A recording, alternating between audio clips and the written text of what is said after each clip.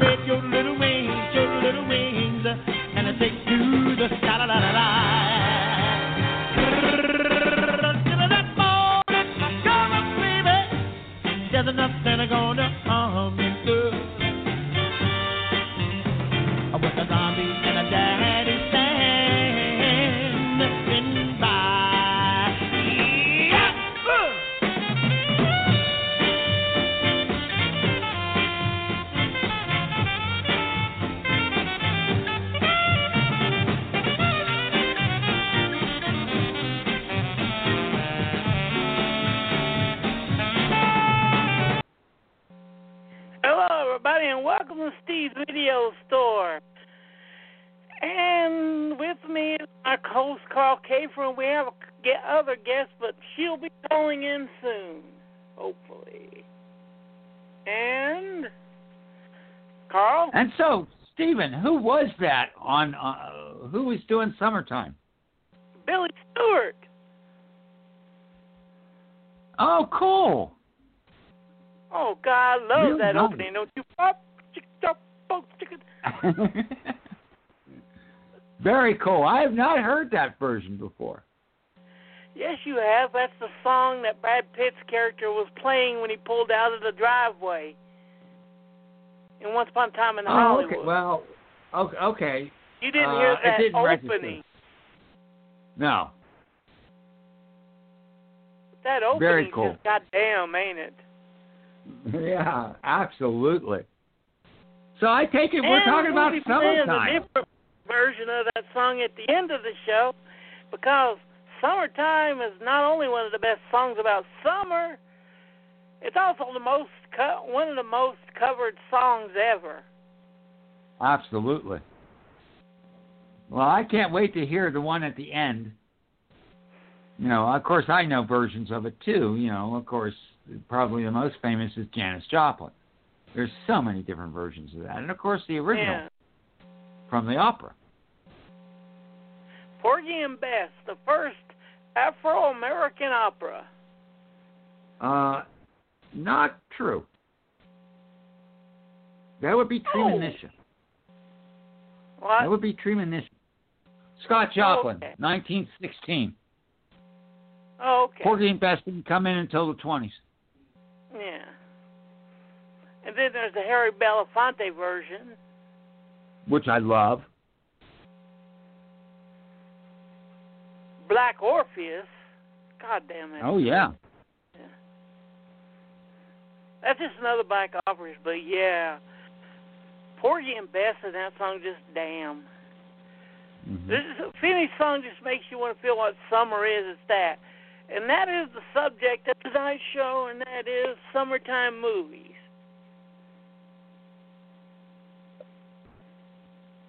So, what do you mean by summertime one movies? and only I mean, Mistress of Can you guys Sci-Fi hear me? with us. Yeah. Miss Vicki okay. Love. Say hello, Vicki. Hello, everyone. Only Hi, thing Vicki. that you missed was Billy Stewart's version of Summertime for the Once Upon a Time in Hollywood soundtrack. Oh, okay. I didn't know what you guys were talking about. Yeah. I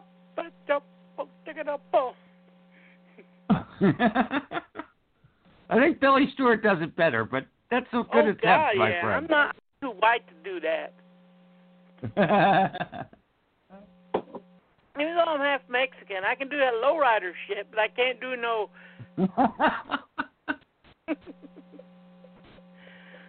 Ah. How weird is it, you guys, that summer started and there's really no summer movies out? All of them have been pulled.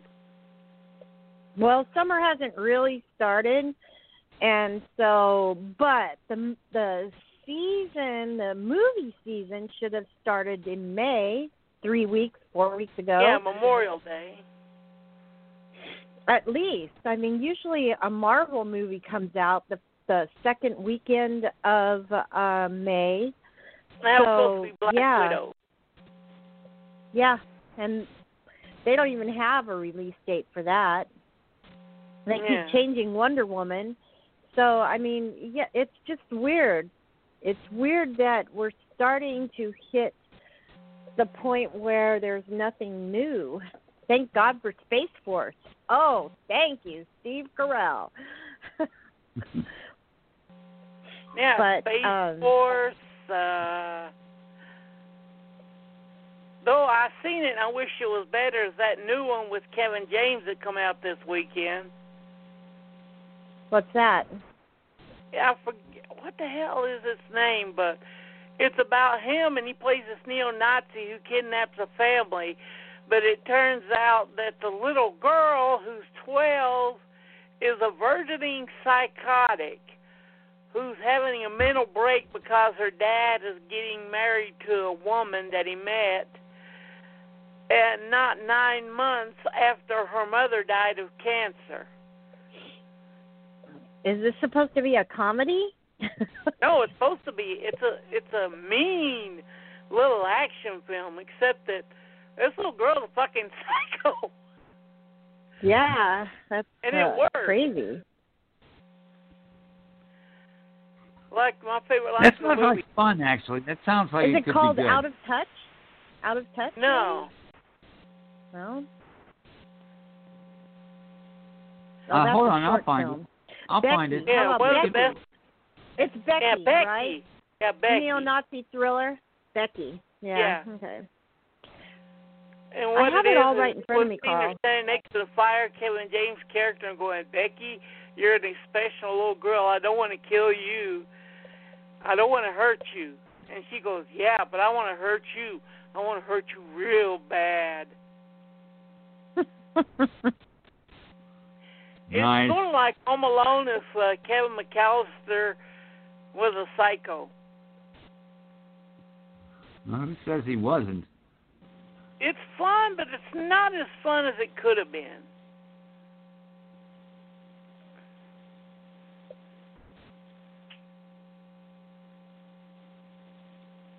Right. Kevin So what James are we going? Where are we going with this, Steven? Well, that's about a new movie, and it came out this weekend, and Vicki said about a new weekend. Oh, okay. Right. It hit On Demand Friday. And we had Trolls World Tour that comes out. There's only one great thing about it, Karl. What? In this one, they have, like, the music broken up in the worlds, and then they Okay. have the funk world in it. Guess who plays the king of funk? It has to be. It has to be George Clinton. Damn right. There is no question it's George Clinton. Otherwise, it's invalid. Yeah. Seriously, invalid. But yeah, we're getting some new stuff on here. If it wasn't for Netflix and Amazon Prime and all the movies they had already done, we'd be dead this year. Exactly. Even though I watched that new Vin Diesel, Bloodsport, or Bloodshot, whatever it was called. Bloodshot. Yeah, that wasn't very good. I love Vin Diesel, and I hope that made it, the next one will be in the Riddick universe, because it just wasn't that good. Yeah, he's planning on doing a fourth Riddick movie. Right. The Scooby movie is out too. The Scoob movie is out. I haven't seen it. If you want to see Scoob open the gates of Scooby-Doo, open the gates of hell to try to free Muttley, it's your kind of movie. But if not,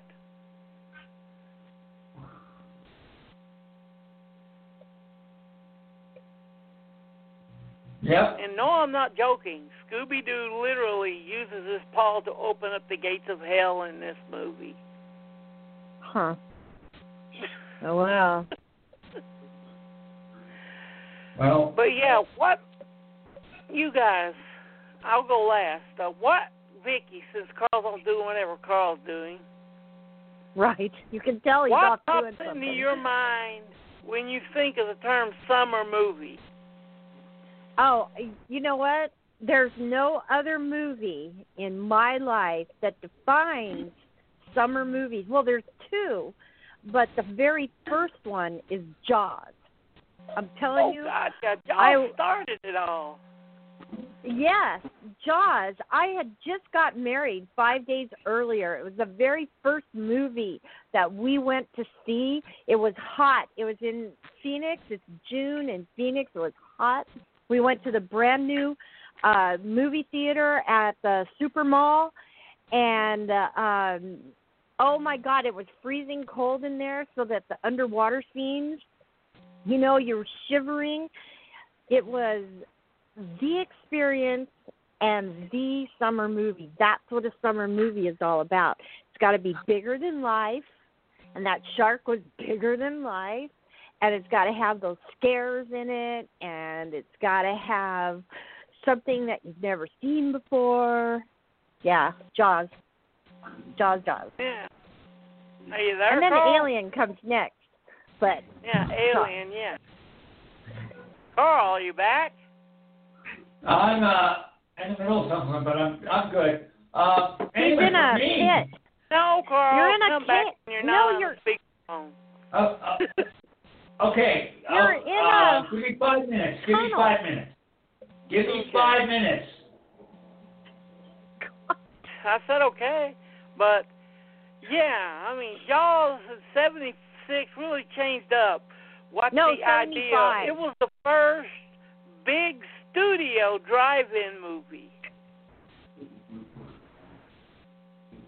Yeah. They and took that's a B another movie. thing. Yeah. Go ahead. Keep going. Sorry.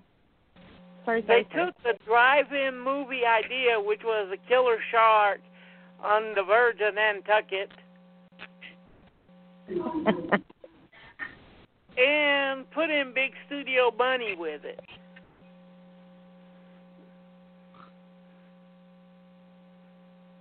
Right. Well, it was Steven Spielberg's big jump in the water. Ha ha ha. Yeah. And it worked. And, and it totally worked. It worked. It works because they almost had to cancel the movie because of the robot not working. Right.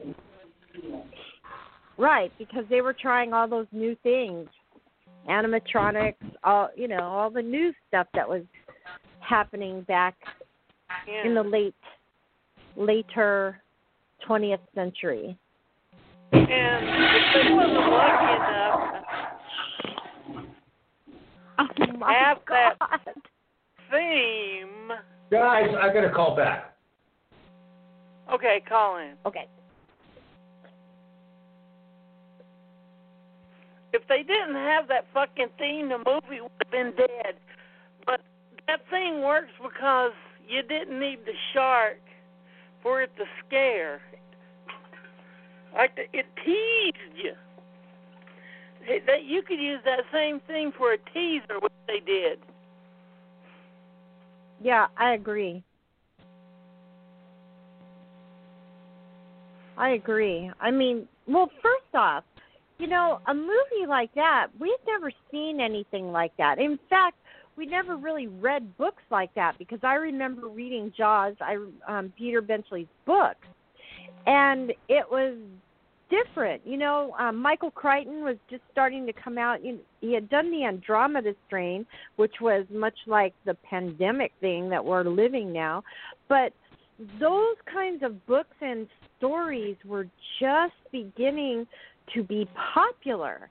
So we hadn't seen giant shark movies ever before. And we'd seen monster movies, but monsters were really monsterish, not the real thing that looked like a real shark that was going to come and eat you in 2 bites. Yeah, and they were pushed towards kiddies and teenagers, the drive-in crowd.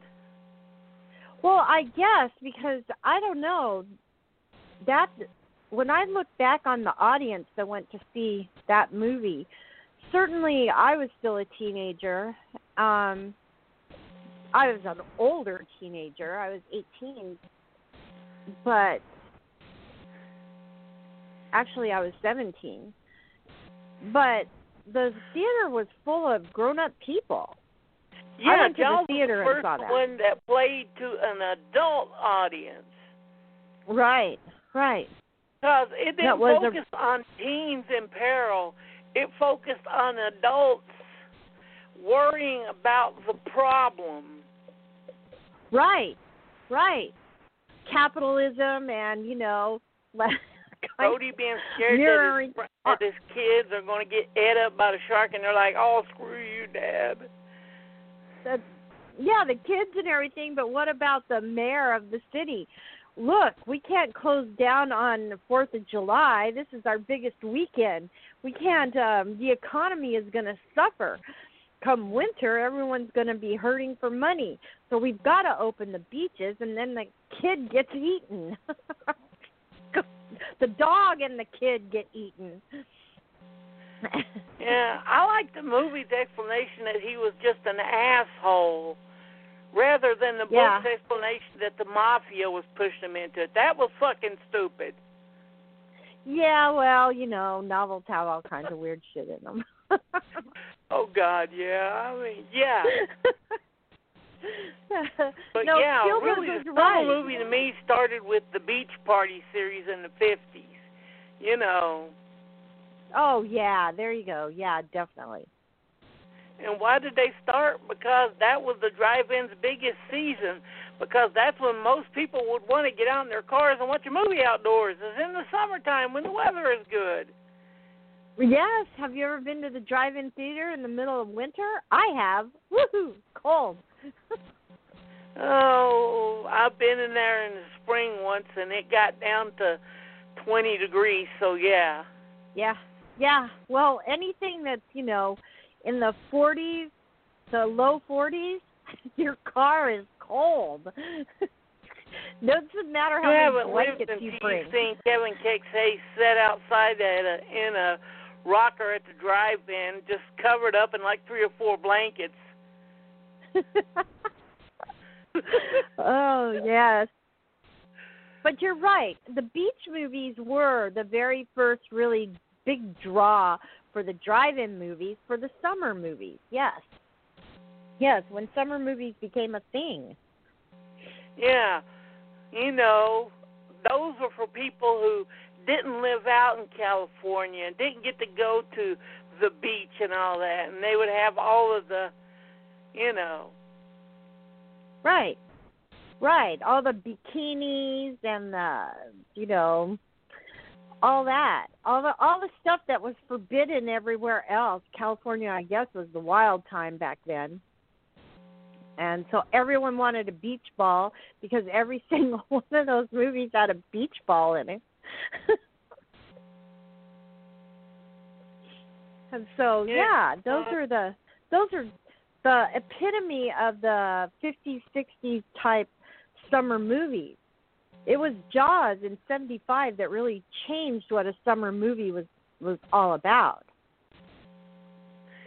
Yeah, I mean, it's what you would expect in the summer, and the B companies made money off of that from the get-go. First, there was the beach party movies, and then the surfer movies. Right. Which the best one still is Endless Summer. And that one's just a documentary.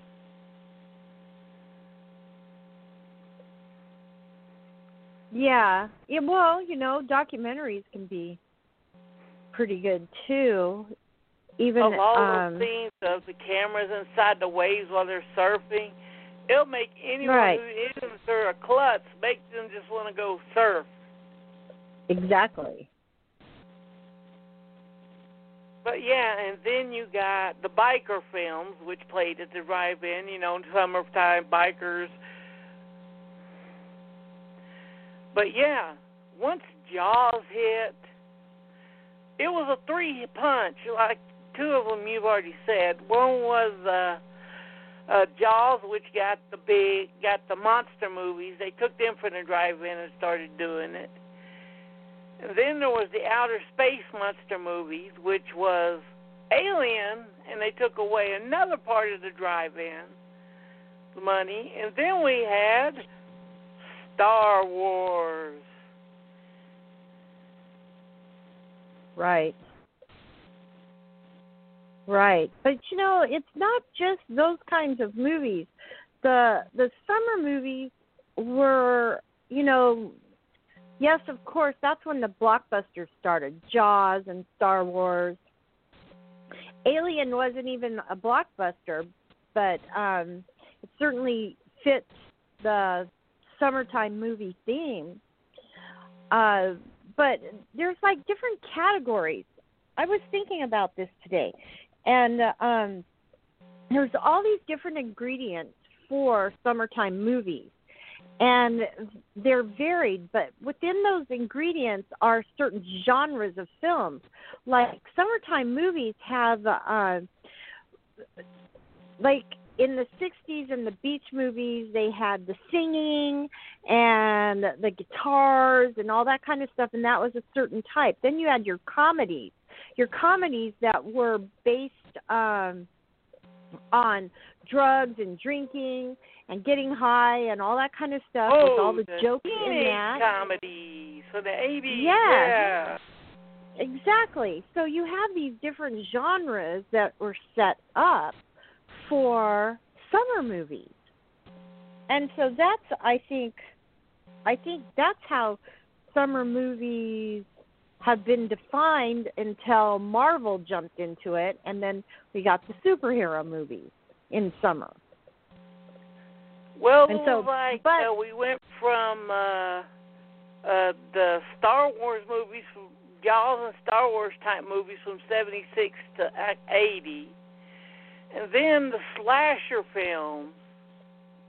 Right, the horror genre, which has always been big. Slasher films. You couldn't sell a non-teenagers getting stabbed horror film in 80 to 82 for some freaking reason. And then we got, from 84 on, the big bombastic action movie. Which the best one to describe that is probably Aliens. Aliens, yeah. But you know what? We're forgetting the other earlier movies that were really big for the drive-ins, and that were the road movies, where either your main characters got into a vehicle of some sort and drove across, like America or Australia. The car movies. On car culture. Right. And so you had those movies, or you had the Mad Max movies, and they were all summer Mad movies Max also. Road Warrior, when it came out, it just changed everything. Because when Road Warrior first hit, Warner Brothers, I think we said before on the show, put it out as an art film from Australia.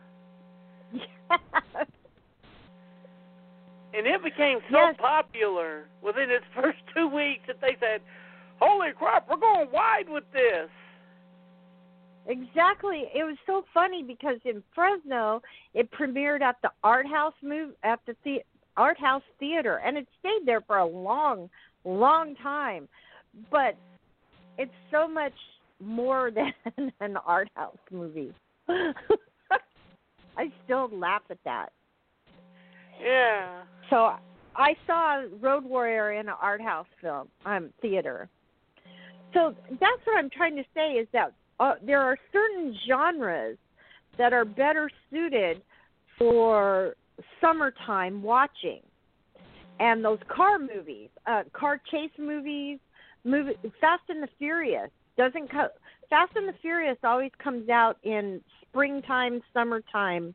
Yeah. Because they're better suited for that kind of audience. They don't come out in autumn.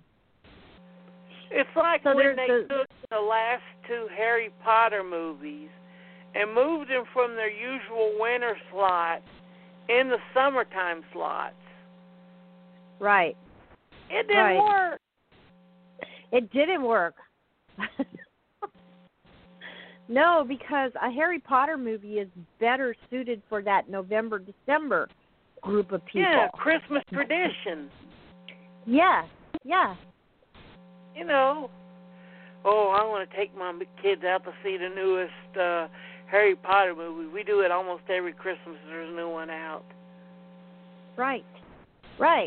Hollywood, sometimes they just shoot themselves in the foot because if you don't have a new Harry Potter in November, December, or Fantastic Beasts, as they are now, you're stupid. They used to, at first they were putting Star Trek movies out in summer, and for some real weird reason, they were flopping. But once they changed the Star Trek movies to the November release, for some reason, man, that hit it. So certain genres of movies are better suited for different seasons. There's nothing wrong with the last two that flopped in the summer when it comes to Star Trek. Yeah. That flopped in the summer were the two worst films in the whole damn series. Right, but they should have put them out in the November slot. Oh, wait, sorry, Karl. I know I insulted your favorite Star Trek film. Welcome back. Hey, thank you. I won't go into detail. I want to make it clear. They were the two worst of the original series. Oh, yeah. There you go. Which one? 5 and what's the other one? But also J.J. Abrams' movie came out 6. in summer. 6 wasn't that bad. It's just... This is one of my favorites. I mean, I actually think it's one of the best of the series of the TOS movies. I like 6 too, don't you, Vicki? That's not a TOS. The original series, yeah. 6 is Undiscovered Country. The heck it's not. Okay. 6 is the last one. All right. Okay, yeah. Undiscovered Country is good. It would definitely be, any Star Trek movie should not have this line in it. My tits are getting tighter.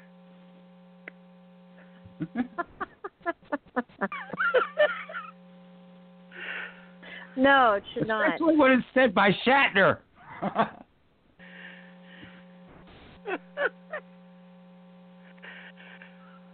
But by the time 5 and 6 come out, summers were so crowded that it was insane I think during the summer that 5 and 6 came out, there were like 5 or 6 movies coming out a week. Yeah. And if you have that many movies come out in a week, it's natural that 90% of them are going to flop, especially if you have, like, the big blockbuster 2 weeks before that's still getting repeat business. Mm-hmm. Well, Yeah. It's not just that. You only have so much money to take your family or yourself to the movies. Yeah. I mean, look at that Upgrade. That's getting a TV series. It's a great movie. But no one saw it because they dumped it in one of the crowdest summers ever. Right. Right. That's actually a movie I still need to see. I've Yeah, heard you nothing do. but good things about it.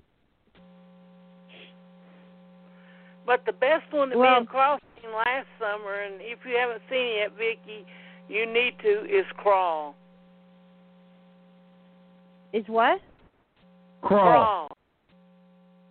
Oh, Basically- no, I haven't. I know. Hey, you don't have to. Maybe for the audience, but I know all about that movie. No, I haven't seen Okay, it yet. well, let me tell you something. I went to see that here in the city, and it was relatively filled. People were standing up and cheering and clapping during that film. It is just, it's the perfect summer movie.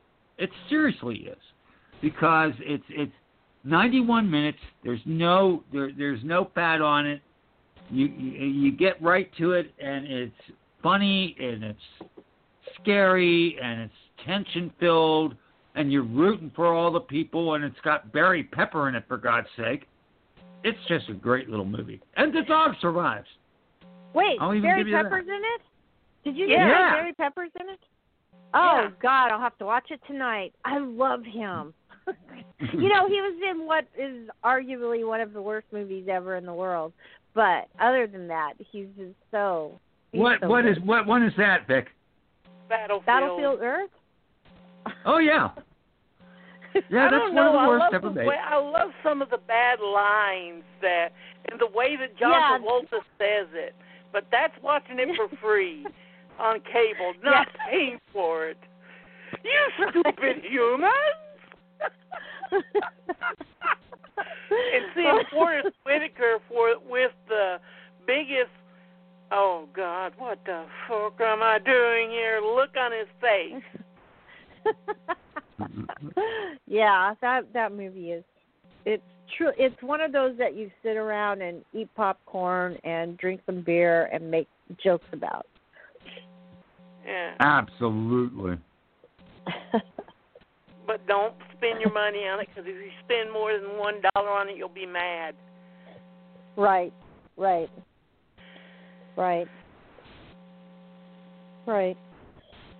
Yep. And you'll be supporting Scientology. Isn't that over yet? Well, No, you it's know, not. there's a Go new ahead. series that is out that that fits into that action genre, and that's the John Wick movies. Oh, God, last yeah. summer. Yeah, last summer was the John Wick. I guess it was May, I Terrifying. think. And it was hot too, I remember. And so John Wick is the perfect genre type film for summer also, because it's totally action. It's somebody that you love. It's over the top, and the choreography is perfect.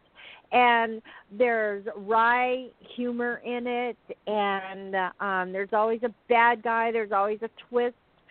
Lawrence Fishburne's in it, yay! And so it's just, it seems like a B movie, but it's not. It's really on the A list.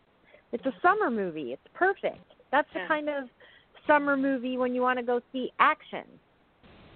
Well, there's 3 reasons why John Wick 3 is the best of the series. Okay. The John third Wick. reason is Mad Dog from the Raid and Raid 2. The second is the Killer from the Raid and the Raid 2. And the first, Karl knows what I'm going to say, but I doubt Vicki will. Yeah, I do. Go ahead. Surprise her. Mark fucking Dabascos is the main bad guy. Well, I have my... I'm your biggest fan. I can't wait to fight you. But that also happened. See, John Wick has such a reputation. That happens in all three movies. There is always somebody who just can't wait. I've heard about you my whole life, my whole badass life, and I'm going to beat you. And so then comes this great fight scene. Yeah. Or at the beginning of the second one, you know what he did? He killed 6 men in a bar with a fucking pencil. And you kill his fucking dog? The last kid his wife gave him? That's another thing about John Wick movies is dogs. The writers love the dogs. And so that, like, in Parabellum, those 2 dogs were just awesome. Yeah, but they killed the beagle so they can go to hell. Well...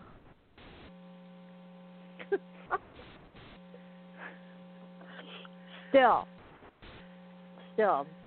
we have a pit bull in this house. So does John Wick. Yeah, I love that when he picked the dog out of the animal shelter at the end of the movie. Yes, the first one. Must hit by tomorrow. And then it just showed him walking the street with it. Yeah. No, that's a really good summer movie. I can't remember. You know, I can look it up, but I know the first one and the third one were both released in May. So I'm you know, assuming that number 2 was released in May also. Let's see. I just remember 1 and 2 were released in May. 3 was the first one to get a June big summer slot. The first one, I saw it right after my dog died, and I was really mad at my mom. I go, you brought me to a movie that has a dog dying in it? And she's like, I'm sorry, but you'll like this movie. And I did. So, yeah, John Wick, summer movie. So cue that up for your summertime fun. Yeah. And we're forgetting the best summer movie of this decade. Well, me and Piggy talked about the second film in it. And the one that I would consider the best summer movie of this decade would definitely be Mad Max Fury Road. Oh, absolutely. Positively, yes. The best action movie of this decade, of this past decade, without a doubt. I wouldn't go that far. No, I don't know. I think it's the best action movie of the freaking 21st century. And there are some good action films. I know you love the Raid, Stephen. I get that. You know, I love John Wick. I love I love Dredd. But I'm sorry, man. You know, anything with a goddamn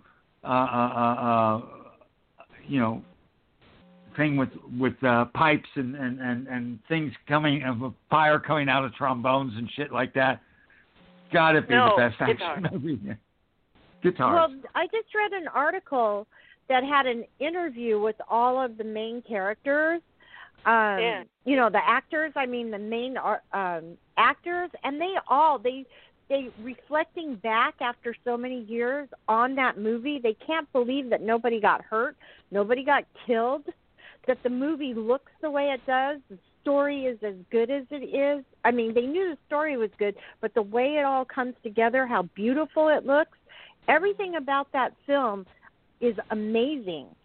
There's nothing below the bar, there's nothing below amazing about that film. It's just, I agree. There's lots of good action films out there, but nothing can top that film. That's George Miller's masterpiece. And I think Road Warrior is just fantastic. But that film has got things in it that you'll never see ever again in anything else. Oh, all that was done practical, too. Yeah. It wasn't CGI. We weren't watching CGI.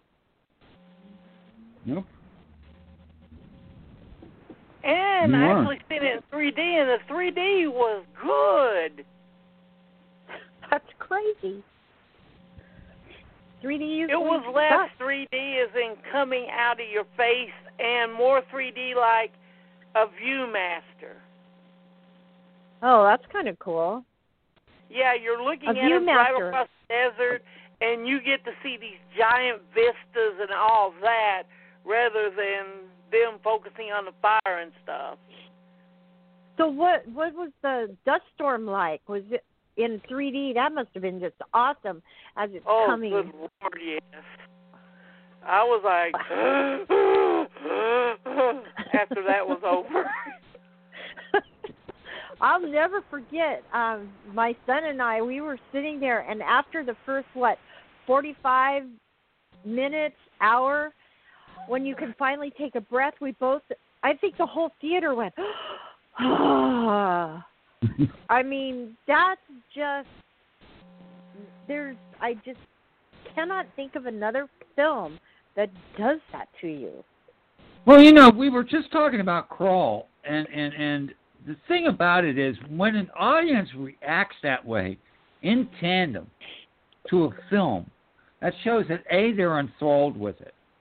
And that, to me, is the perfect idea of a summer movie, that the whole audience is drawn in.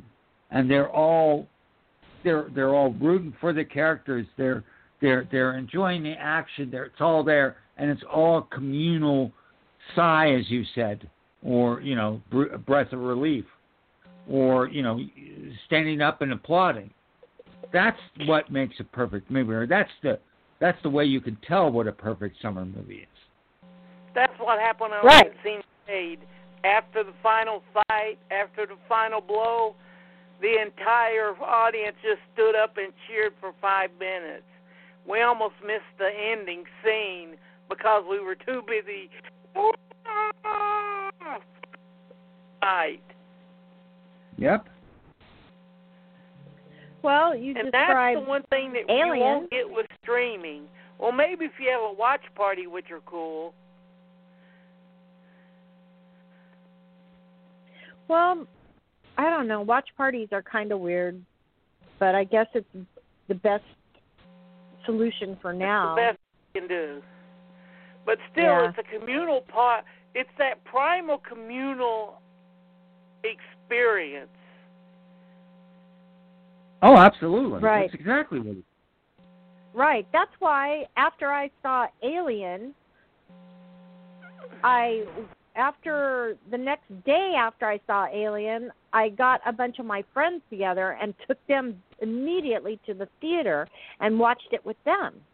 As I wanted to feel their total shock at the movie as I had. And, of course, the whole theater was shocked just like I was when I first saw it 2 days earlier. And so, yes, that's exactly it. Just like in Jaws. Here's the scene in Jaws, all right? The one where I remember the whole audience reacting at the same time. So when Richard Dreyfuss goes down, the boat, the fisherman, or he's not a fisherman, or maybe he is was a fisherman. He goes out, and so he's lost. They can't find him, and there was no storm or anything. And so they finally find the wreck of his boat on the bottom of the ocean, close inland, and then Richard Dreyfuss goes down to see, and he sees that big hole, and then you're thinking, because you already know there's a shark out there, and you're thinking shark, but then the guy's head comes floating out of the hole, and the whole theater screams all at once. That's the summer movie thing right there. Yeah. And what's funny is that thing was just a pickup. Right. But it served the audience. The tension went up and never went back down after that. It served its purpose perfectly well. Yeah. Mm-hmm. Have you seen the video comparison that is up on YouTube that they did where they had that scene and one part of it, they first showed it with music and then showed it without? No, I've never seen that. Well, a Spielberg movie without the music.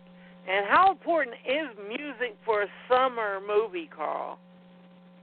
Well, it's very important. I mean, there's I just read this. Okay, we're talking about Jaws, right? So John Williams had been hired, and he actually was going to pull out because he couldn't wrap his head around what to do, when the shark appears. So he's just sitting at the piano and he's like playing with his left hand, doo doo, doo doo doo doo, and that theme, when it finally came together and it all coalesced in his brain, that theme absolutely became so important to the film and, of course, iconic. And the one thing about that theme is it's simple. It's not complicated. It's simple, and it's something that the audience can glom onto, and it really is something very special. And imagine Aliens, that scene where Ripley's going to rescue him in that car without that music where they use the anvils and stuff. Right. That boom, boom, boom, boom theme. Right. Exactly. Well, or I know Kung that... Fu movie, like, the Street Fighter. I mean, before that theme comes on, the main theme at the end of the movie, it just shows them fighting people, and you're like, yeah, he's kicking butt. But once that music kicks in, damn. Oh, yeah. Right, Karl? Oh, absolutely. Absolutely. Music, particularly in a summer movie, with a summer movie, it doesn't have to be subtle. And so it can be specifically, like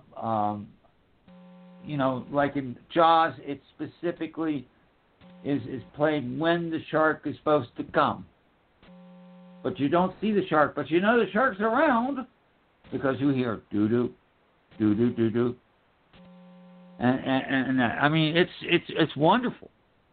Yeah, as I talked to Vicki and I talked to you, yeah, but they have the Keys version of that song too, where it goes doo doo doo doo doo doo doo doo doo doo, and then it just stops. And yeah, that's when the shark's there. You hear doo doo doo, but when it's not there, it goes doo doo doo doo doo doo, and then it just stops.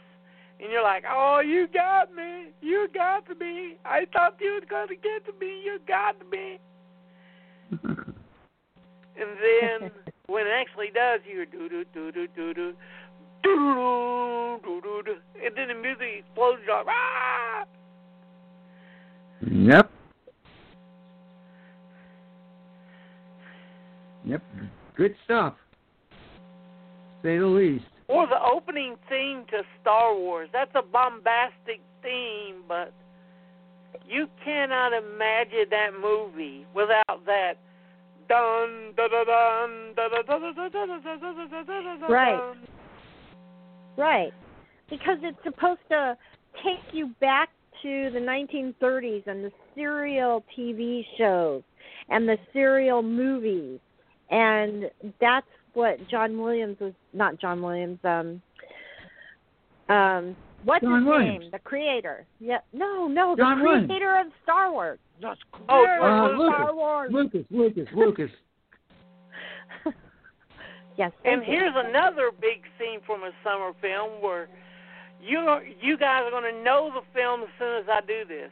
Dun da da da dun dun da da da dun da da. Yeah. Yes, of course. Indiana Jones. I think all the Indiana Jones were summer movies. Yeah, they were. Yeah. Let's see. The Indiana Jones movies. Don't forget, even Blade Runner was a summer movie. I don't know if that was a good choice, but it was a summer movie. There's no way that was the right choice. No, it's Trust an me October movie. Yeah. Blade Runner is more like an October movie. Agreed. I don't know, the second Blade Runner movie, it was a summer movie, and I enjoyed it during summer, but, you already have it all set up for you.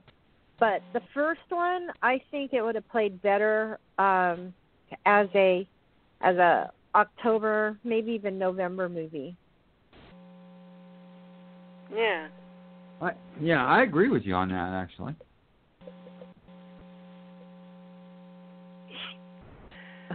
And imagine Blade Runner without that Vangelis score. Wouldn't have worked.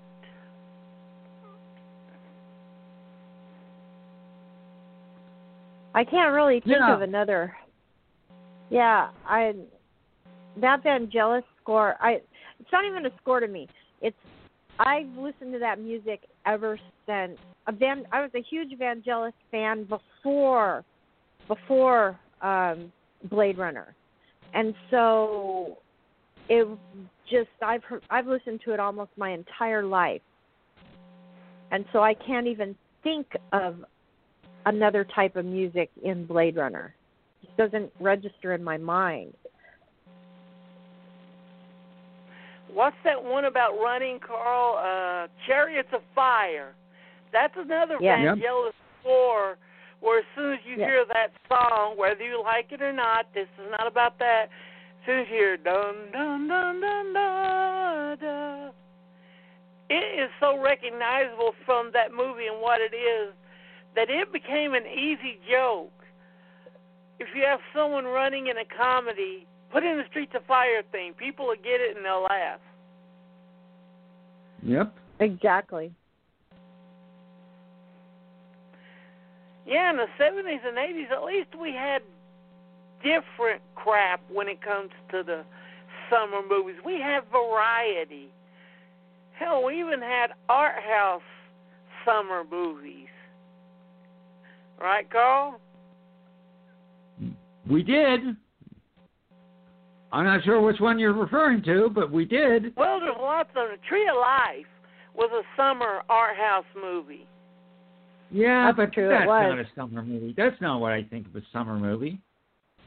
Well, for an art house film, yeah. Something that has a well-known director in the art house crew that they can show it for months and they did money, which it did. I know, but Moonrise Kingdom. You're making my head hurt. No, I'm not. Moonrise Kingdom was and you a know summer who really movie. are the two kings of the art house summer movies, Karl? Tree of Life and what else? No, directors. Richard Linklater and Wes Anderson. Yes, Wes Anderson. Moonrise I'll Kingdom. give you Wes Anderson. Moonrise Kingdom was a June movie or a May movie. Yes. I all agree. of Wes Anderson's hit that May-June slot. Mm-hmm. And Linklater always does too. Boyhood, Before Sunset, the one he did about the true murder in Texas, Bernie, Waking Life, A Scanner Darkly. Right, those were summer movies. Yeah, he was all of his stuff always had that art house summer slot because they know that he draws in that steady crowd and that they will make their money. Right. Can you think of a Wes Anderson film, Karl, that lost money? Not particularly. Yeah. He didn't make big blockbuster money, but he makes Wes Anderson money. Right. And as long as he he keeps making Wes Anderson money, he's going to be able to make Wes Anderson films. Absolutely. What would your favorite Wes Anderson movie be, Karl? That's a good question. I really like Moonrise Kingdom, for one. But I tell you, if I have to say my favorite, though, I'm going to say the one movie that didn't do extremely well for him, and that's Steve Zissou. I love Steve Zissou. And what's funny is those are perfect summertime movies. They're both set in the summer, out in the sea. Steve Zissou, action film. Steve Zissou has those moments. Yep. Certainly does. And Moonrise Kingdom is the perfect summertime nostalgia film. Yes, I absolutely agree. Well, it's all about camping, camp, the things that happen during summer, away from school. Yeah. And you know then, what's really sad, Karl? What? The blacks have only really had one movie like that, and that'd be The Inkwell. The Inkwell's I finally got a chance to see that a couple years ago. Mm-hmm. And it's a lovely little film. Yeah, and it's really the only one that's just a pure black nostalgia for the old days. Mm-hmm. That doesn't have to do with race, racism, or any of the darker subjects. Right.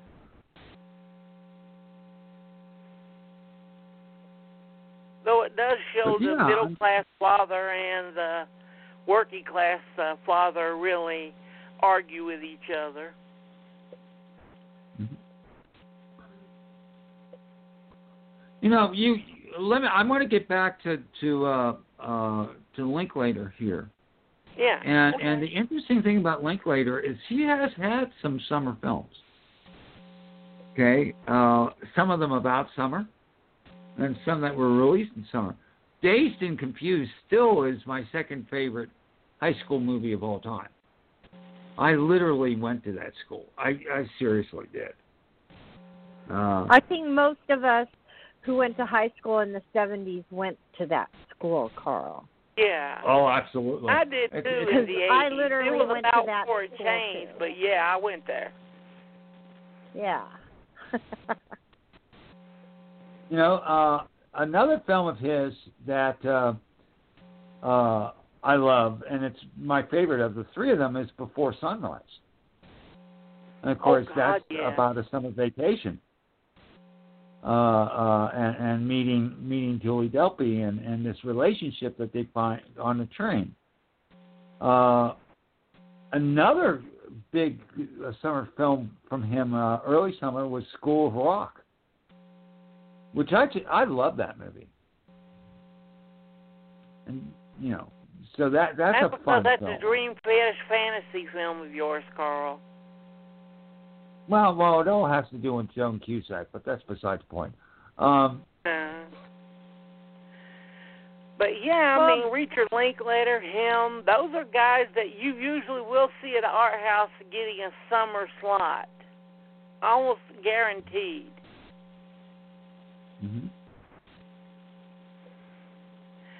And do you really see Tree of Life really doing any good the way it did, surprisingly, in a slot besides summer? Yeah. I don't consider that a summer movie at all. I don't get your argument there.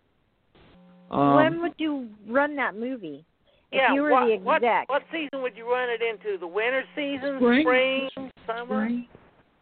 Spring. I do that in late winter, spring. Well, technically that's when it came out, May and June.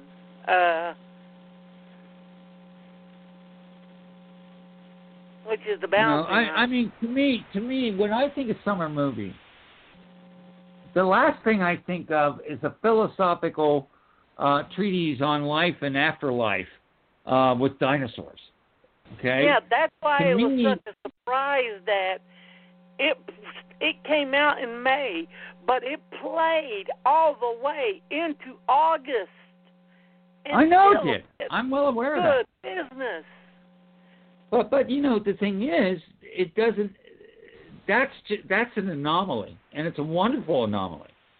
Yeah. But I don't think you set that up because it ran in summer. I just don't see the argument, because to me, it's just like rolling the dice. They could have released it any time, and I still think it would have gotten that particular reaction, because it was that good of a film, and it really relied on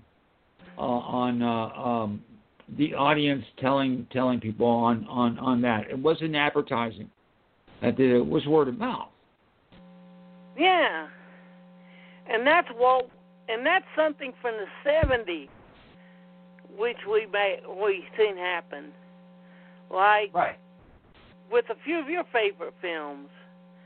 Hell, Jaws was word of mouth, because they didn't expect much the first week it came out, did they, Vicki?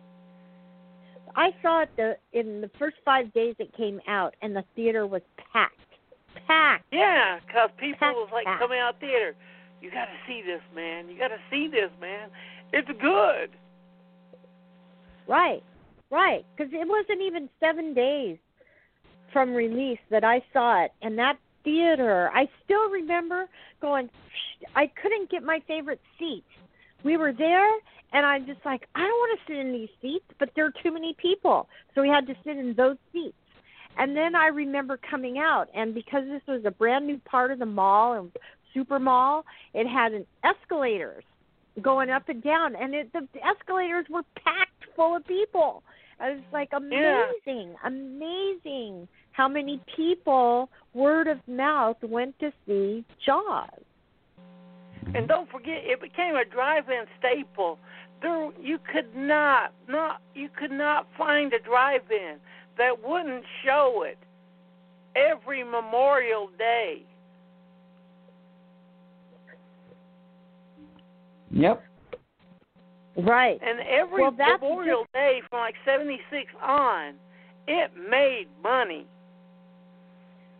That's just like the movie that I want to bring up, and that is Independence Day. Independence Day came out on July 3rd. Just like the movie, the aliens show up.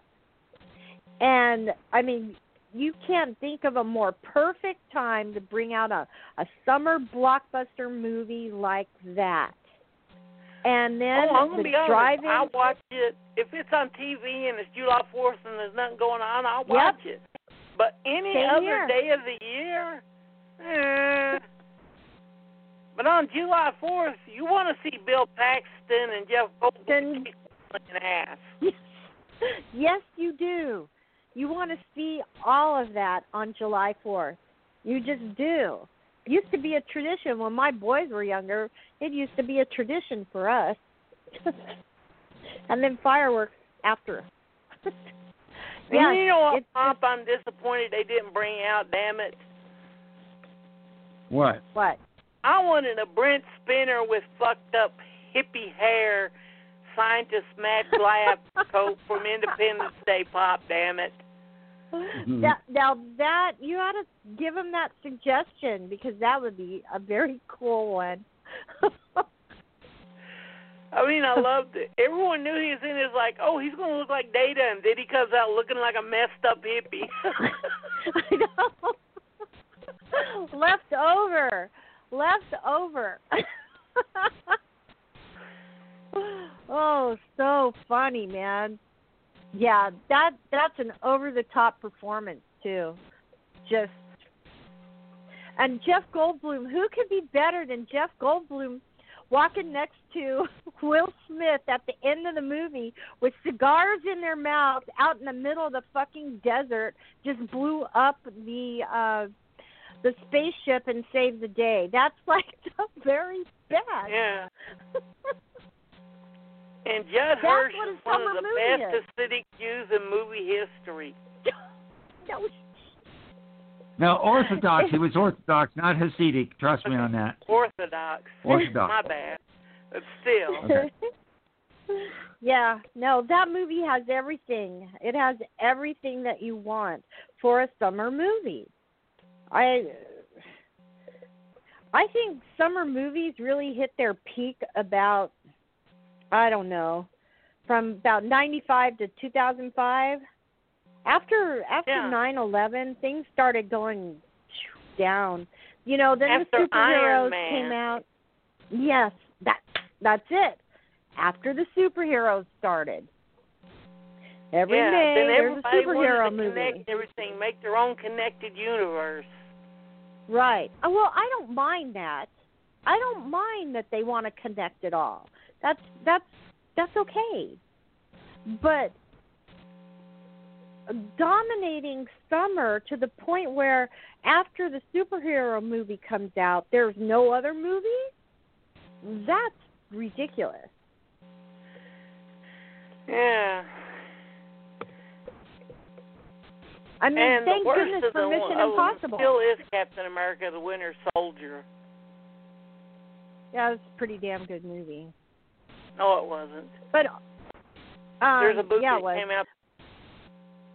Karl what was that?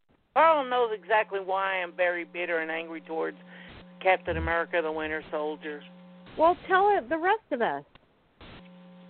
It's because of that movie that The Raid did not get a wide release dubbed and got dumped in the art house circuit when it should have got a wide release.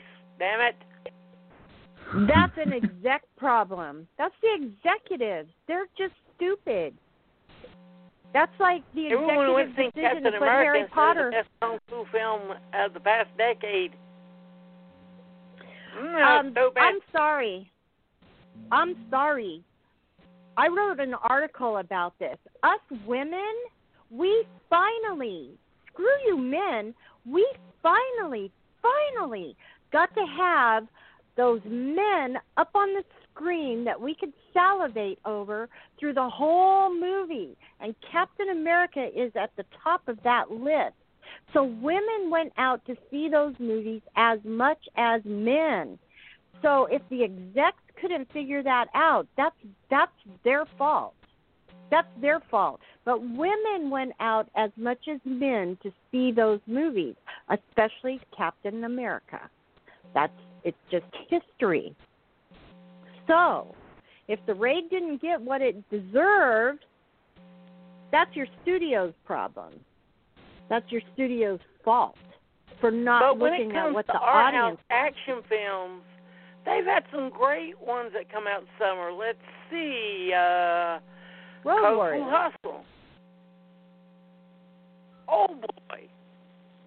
But do you see women going to those movies? Wait. Men go see those movies just as much as men go see hero movies. But do women go see those movies as much as women go see hero movies with men they like to watch? Yeah. Let's see. Talk about a summer art house film that really busted out big because it was sold to women. Thelma and Louise. Well, that was pointed. And you got shirtless, pantsless Brad Pitt in chaps, basically, and underwear. True. It's just the studio's fact didn't realize, well, that movie was programmed to women and it made $100 million. Maybe we should make more of it. Nah, that was a fluke. Well, that's execs. They're male chauvinists. You know, what can you say? Mostly. Vicki would probably like Terminal Island for the 70s, wouldn't she, Karl? She just loved Terminal Island. Why? The reason is that is but your basic women in prison trapped on the island thing. I Except fucking that hate in this women one, in prison movies. Wait, let me finish. The women in this movie, and this was directed by a woman, are the males. And all the men play the female roles. And the women dominate them in the movie. Right, Karl? Absolutely. Yeah, but it's a 73 with probably a really bad soundtrack. No, it was about 78 when it has Tom Selleck in it as the main doctor. No, it says it's a 73 film. No, it wasn't 73, was it? June 1973, USA. Stephanie Rothman, director. Yeah. Stephanie Rothman. Right. And it's got there, but like I said, it was an action film made by women for women. Oh, okay. Well, okay, 1 in a million? I know, and that sucks. And that really annoys me. Yes, I know it annoys me, Stephen. I know. When the superhero movies came out, and there were no Black Widow T-shirts, there were no Black Widow toys. Nope, but there was lots of Black Widow cosplay, which changed the minds of a lot of those people that want to make money off of Black Widow. And so now there's going to be a Black Widow movie. My point is there were a billion little girls who wanted to play with their Black Widow dolls and kick the crap out of the bad guys, but they couldn't because the studios didn't think that they were worthy enough to get the toys. Exactly. You know, the only one that broke that was Wonder Woman. Finally. Yeah. And then Black Panther and the women characters in Black Panther. I mean, that's just recent, within the last 5 years, that broke the studio's brain. How did you love the Black Panther sister? Not only is she a badass, she was a scientist. She's great. Oh, she's a scientist badass. She can outthink everyone.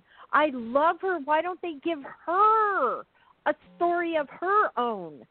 Why can't we have her story? Remember, it turned out she was better at science. Right. She's better at science than anyone.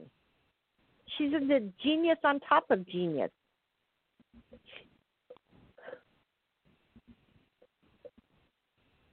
Yep. I haven't Karl, seen Black Widow, so I can't really say much. I know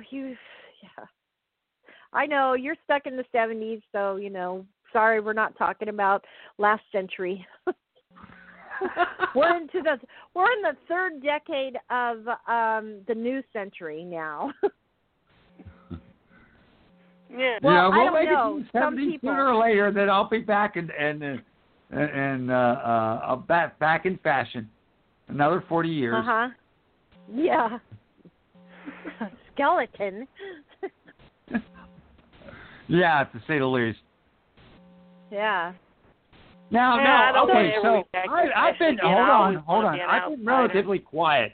Wait. Okay? You guys. Okay, I've been relatively quiet. I thought at one point or another, because this is what I worked on, was what are our favorite movies that are set in summer? Oh, great. Like, what? You couldn't give me that hint like 5 hours ago? You already said it, Vicki. I know. Yeah, you're right. You're absolutely right, Stephen. Fury Road. Yes. Oh. No? What? Independence Day. No? Oh, Jurassic Independence Park. Day. Huh? Well, write that down on paper. We have a movie that she ranks higher than Jaws on anything. Write it down. Yeah, okay. No. That's not true. But I mean, you don't have to think about it. It's just, what movie? Moonrise Kingdom. there's the beach movies. There's all of that. Well, we talked about the beach movies while you were doing your business, okay? Yeah. Yeah, I had some issues. Sorry about that, guys. No, we heard your toilet flush, okay? Thanks a lot. Makes me want to get a song by what's his name? Did I put his Freeman J. Hawkins just for you, Carl? Okay, cool. Let it go, let it go, let it go. Really? Yeah, seriously. Seriously. It needed to go and it wasn't going, and it was a pain in the lower abdomen. Let's just leave it at that. Oh, my God. You eat too much cheese, man. God. Mine, there's basically, there's three I can think of that are my favorite to take place during the summer. Number 3, The Swimmer with Burt Lancaster. Oh, yeah, well, that's really good. Summer. Yeah. Yeah. That during the summer, after a nuclear war, where it's like 100 degrees downtown, and it's the only movie to have Iggy Pop as a DJ. Okay, yeah, which one is that? It's a debut film of one of our favorite directors on this show, Richard Stanley, and that is Hardware. Hardware, yes. And I'm going to quote a line from the first film, my number 1 film of all time. This thing only comes during the hottest days of summer. And this summer, it is very, very hot. Predator. Predator. Yeah. Predator. Predator. Predator. I love that film. Of course, that with Bill Duke. With how many, everyone in that movie serves their purpose perfectly, even the Predator.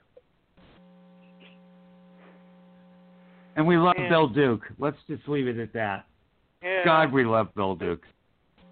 I don't care who you are in the world.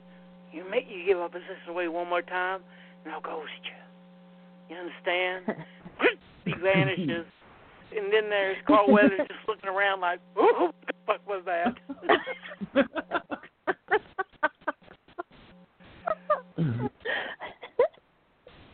And Carl Weathers said he was legitimately scared. Yes. Right. Right.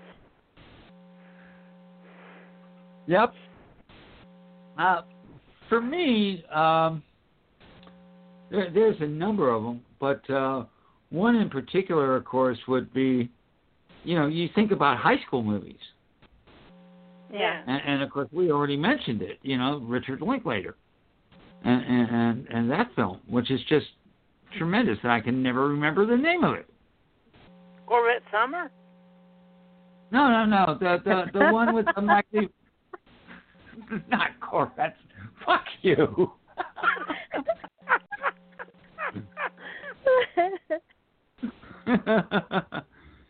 Help me out, guys.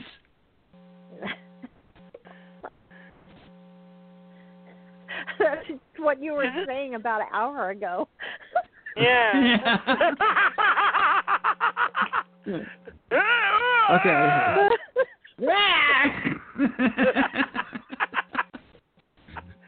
Yep, I know. I'm terrible. Dave, Carl, don't give a shit. Thank you. Right?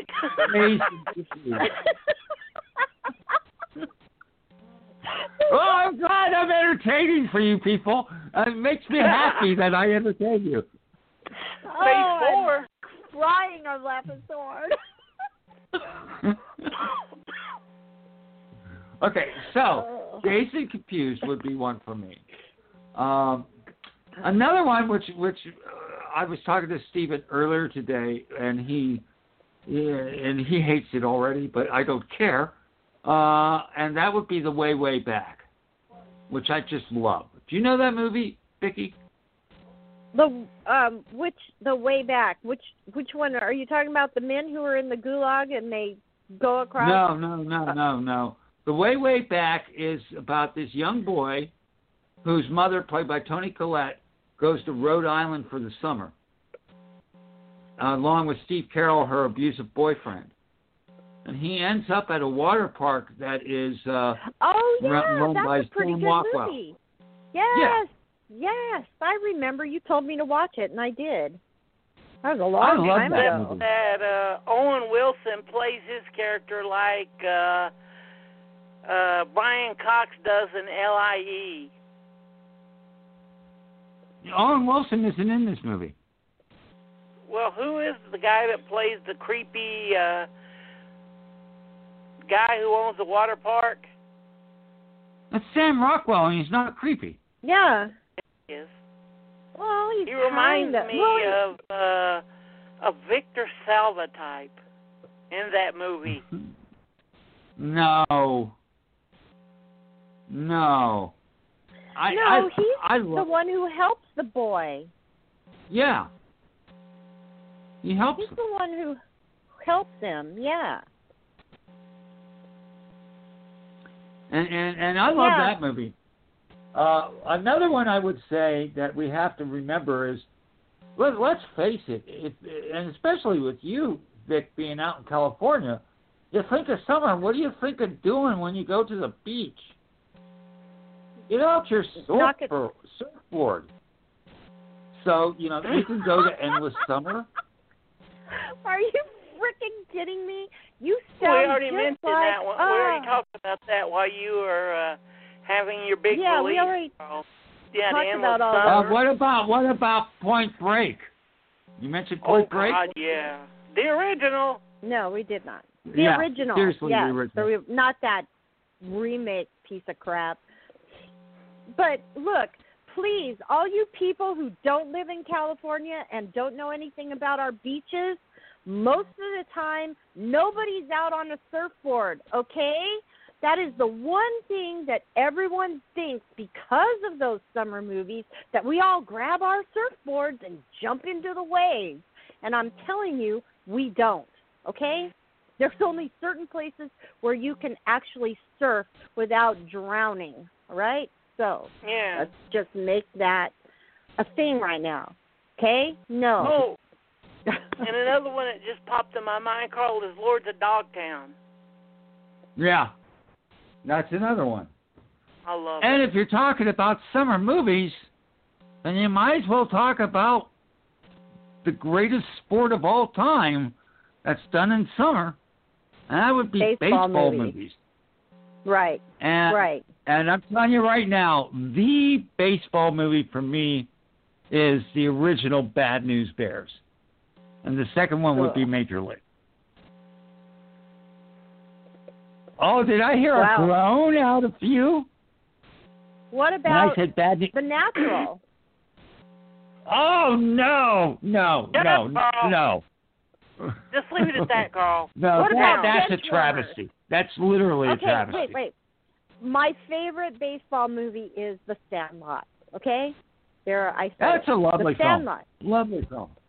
No, that's one of the most popular baseball films ever, Vicki. Don't feel bad about that one. They did a poll, and it was in the top 3. I think number 1 was Field of Dreams. Number 2 was Major League. And then number 3, The Sandlot. The Sandlot, yeah. The Rookie's not so bad either. I liked it. It's good for kids. Yeah, that's not bad. But I love Bad News Bears. I love Bad News Bears. And I love Major League, too. One of my favorite, me and Karl did about a month ago or about 2 months ago, right, Karl? Yeah, about 2 months ago. Yep. And that's the Bingo Long Traveling All-Stars and Sports Show. Right. God, I haven't thought about that movie in forever. Wonderful film. You know what else is a really good baseball film is Tommy Lee Jones as Ty Cobb. Oh, hell yes. Yeah. That's a really good film. I was surprised at how much I like that film because I don't like sports films. But you know what? That whole, remember that scene where he's in Vegas and it's Trini Lopez, and Trini Lopez brings him up on stage and asks him that question? Do you remember that particular scene? No, I don't. Because that is a true story. Basically, Trini Lopez brings Cobb, who's played by Tommy Lee Jones, up, and he says, what would you, if you were playing today, what do you think your average would be about against these pitchers? And he thinks about it. He says, around 270. Said, yeah, but you hit over 300, during your prime. You think the pitchers are that much better? And he says, no, I'm fucking 70 years old.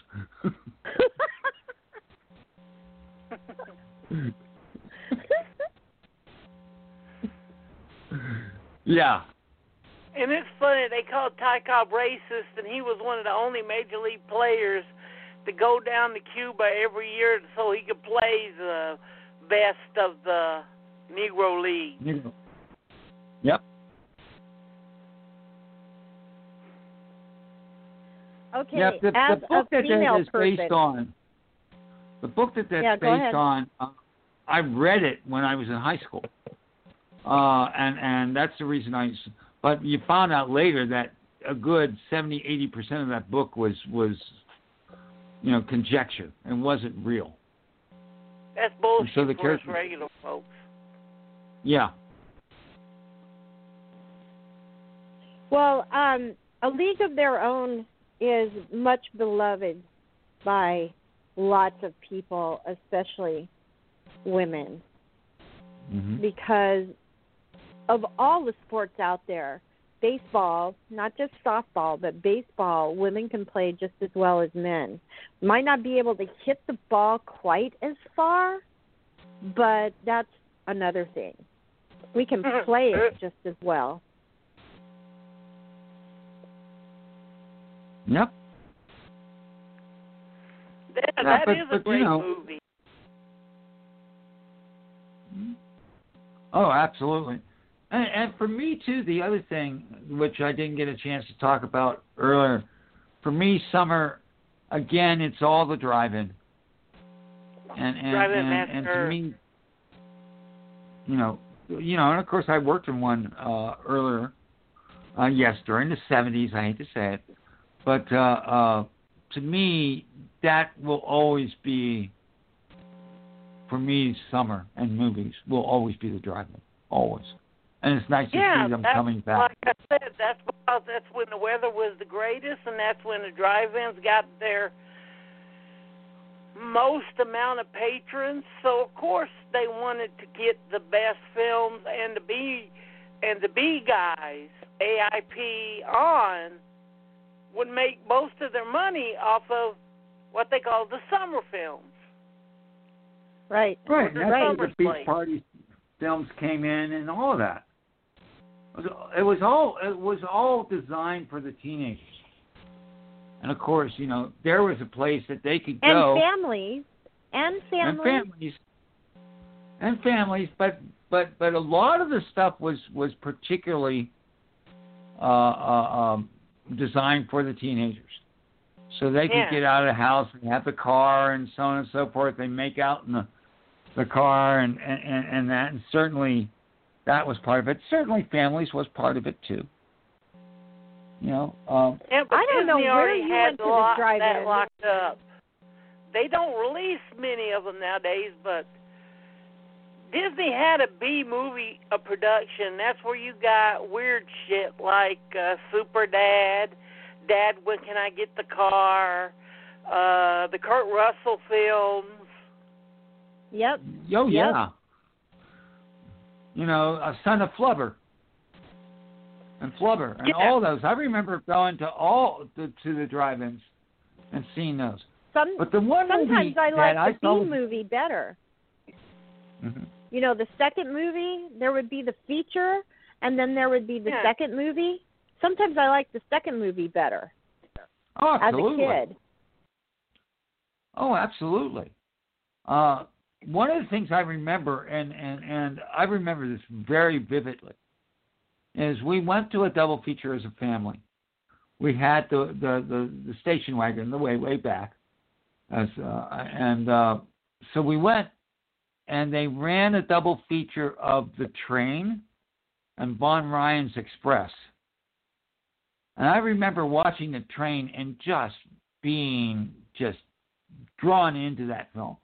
Didn't realize it at the time, but that's the reason I became a John Frankenheimer fan. Also a Burt Lancaster fan was that film. And Paul Scofield. I literally, a couple years later was like looking and seeing what movies I could see with Paul Scofield because of that film. I'm like 13 years old.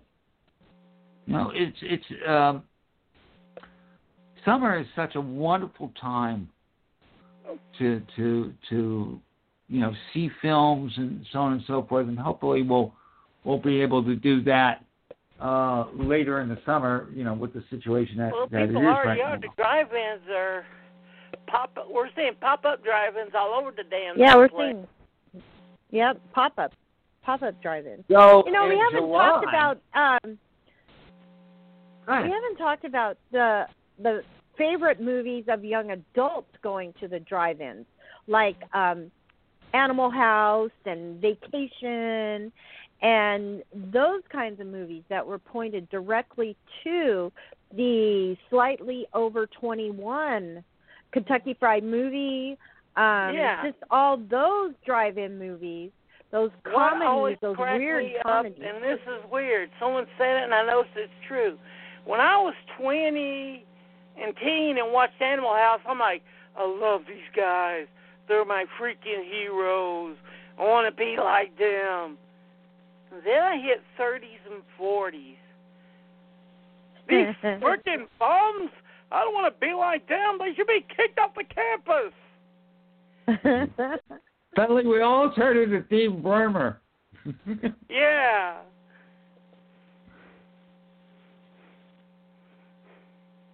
Yeah, the thing is, all those movies that you mentioned, Vicki, I don't I don't correlate them to the drive-in. I saw all those in a brick and mortar theater. Yeah, of course, here's the thing. Hard top movies. We're talking just about summer movies.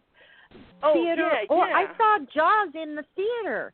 It doesn't matter if it's a drive-in movie but I saw all those movies at the drive-in with beer in the ice chest, and beer and sodas in the ice chest, and a joint here and there, and all my friends. We were all young adults. We weren't teenagers seeing those movies, and we were at the drive-in. Yeah, that's weird. Yeah, most of the ones you're talking about, well, not Kentucky Fried Movie, appeared in the 80s. And that's when the studios started making drive-in movies and putting them in the theaters using A-movies budgets. And there's no way that the smaller guys could compete with that in look and style. Mm-hmm. Yeah, very true. But if you want to talk about teen and drive-in movies, you would have to go over to Crown International. They put out stuff like Van Nuys Boulevard, The Van, The Teacher, starring Dennis the Menace and what's his name who died the past week? No idea. I'd have to look. You know the Mexican guy, the Mexican-looking guy, Karl, that always had the big acne pot face? No, I don't know who you're talking about. I'm drawing a blank. Sorry. Wait a second.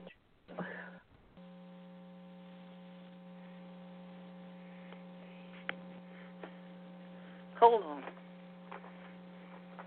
You're not talking. You're not talking Vic Diaz. You're not.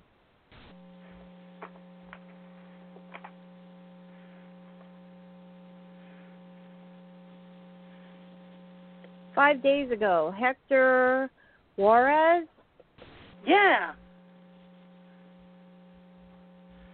Yeah. Yeah. I have no idea who that is.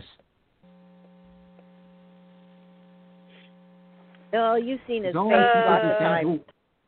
The Teacher, 1974, with Angel Tompkins, Jay North, and Anthony James. Yeah. Rudy Herrera Jr. I don't even know who that is. Anthony James. He died last week. That's what I'm talking about. Oh, Okay. okay. He was in a lot of He was in a lot of drive-in movies during that era, but still. Crown International was the big. The AIP, New World Picture Performance. He died last week? Yeah. Oh, I didn't even know it. All this other bullshit going on.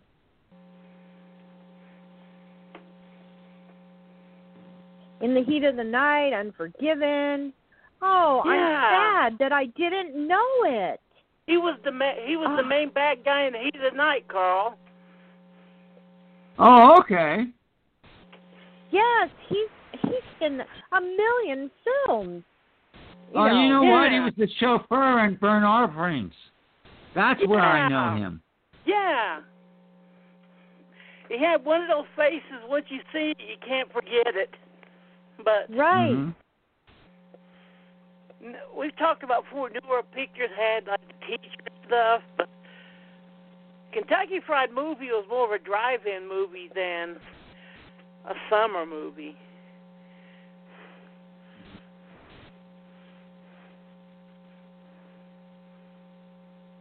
Wouldn't you say, guys? What? Say that again, please. Well, Sorry. I didn't see it in a drive-in. I saw that actually in a hardtop theater. Yeah, remember? Kentucky Fried Movie mostly played the midnight circuit. It was a cult I film. saw Kentucky Fried Movie at the drive-in. Believe me, cool. I remember it really well. Super well. And then there's the was Groove Tube and all those, that came out. Yeah. I saw all of those. I saw the Groove Tube and, I saw them all at this one particular drive-in here in Fresno. Cool. There's But a difference between and East those Coast, good West summers, Coast, light comedies. Ha, ha, ha, we want to laugh.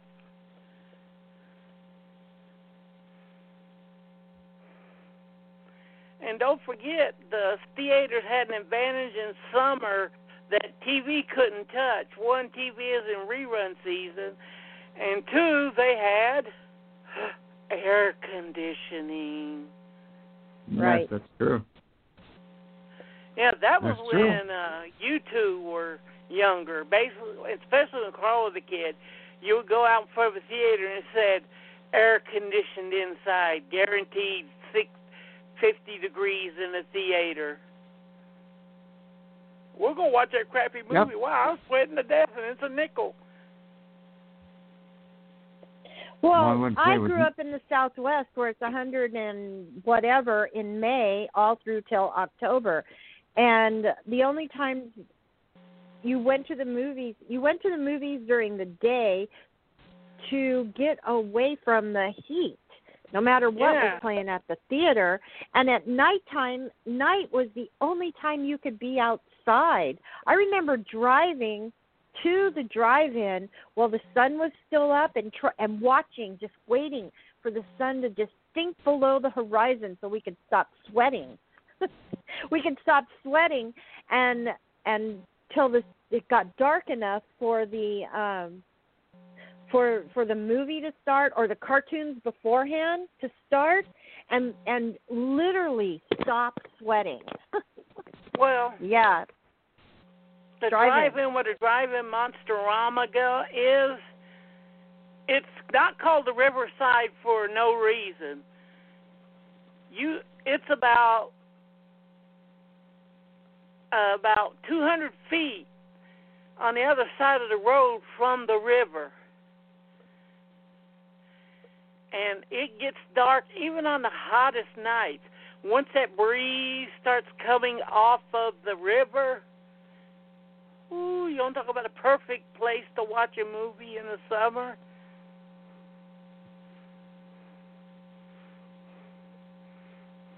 Yeah, Yep. that's not happening in the desert. The ground is radiating heat. You have to put a blanket on the ground to stop the heat from radiating up. Yeah. Hey, baby, let's do it tonight. Oh, man, it's too hot. Oh, man. Yeah, well, let's stay in the car. Yeah. Turn on the air conditioning for a while. Yeah. But yeah, in the 80s to me was the prime of summer movies because you would have all of this stuff and you'd still have room for adventurous stuff like the Conan knockoffs, the Road Warrior knockoffs. They would hit theaters. Ones that flopped but shouldn't have, like Dreamscape. God, I wish that one would have hit. I wish it too. I really liked that movie. They actually just did a really good retrospective of that article that I posted, talking about, movies, great movies you've never seen. And it's a wonderful film. I love that movie. And here's a big question for you, Karl. Do you think Buckaroo Banzai would have done better if they would have released it outside of summer? Oh, easily. Easily. Plus, also, we always belie the fact that it just was past the prime of the midnight movie circuit, because that would have just eaten it up on the midnight movie circuit. To me, that was always a specialized film. So, summer was not the time to release it. Maybe fall, a small art house, and then let it build.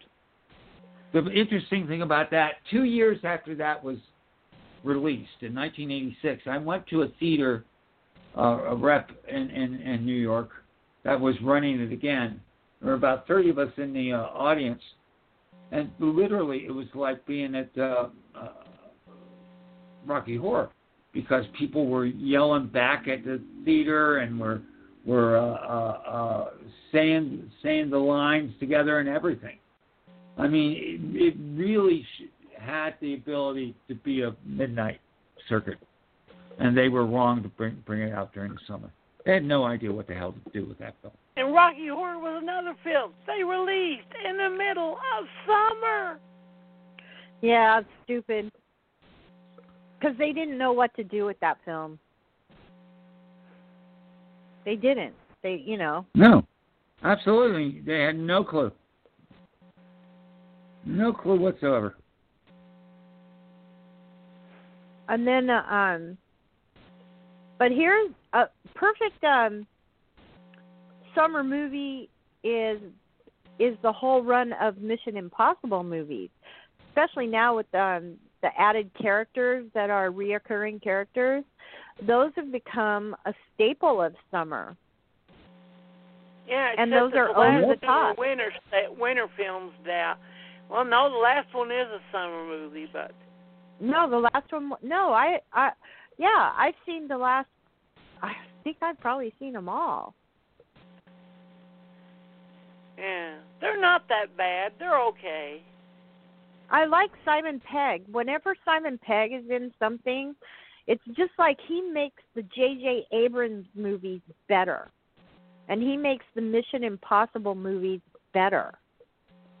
And so, we're not talking about Oscar-winning movies here. We're talking about just plain entertainment. And so Tom Cruise is falling off a building, right? And before Simon Pegg showed up in these movies, he's just falling off a building and he's going to figure out some way to, not die. Now there's this dialogue going with Tom Cruise and Simon Pegg, and it just adds to that entertainment that you want for summer. You know, that humor in with the action.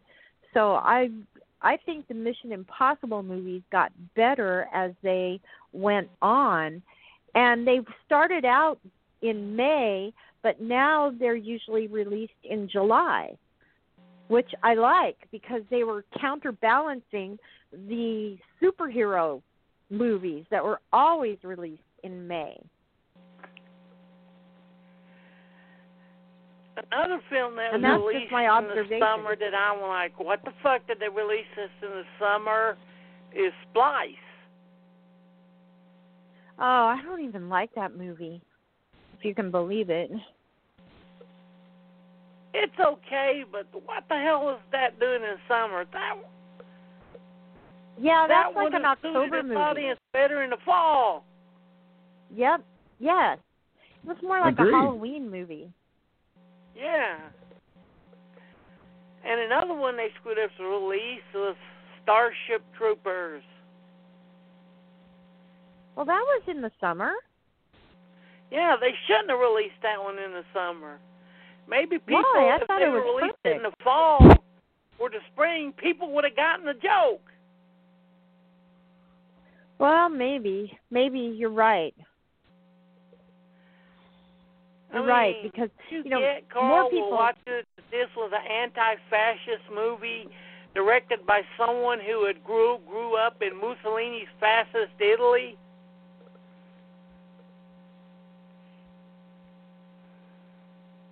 Karl? Hello? Yeah, I didn't get that.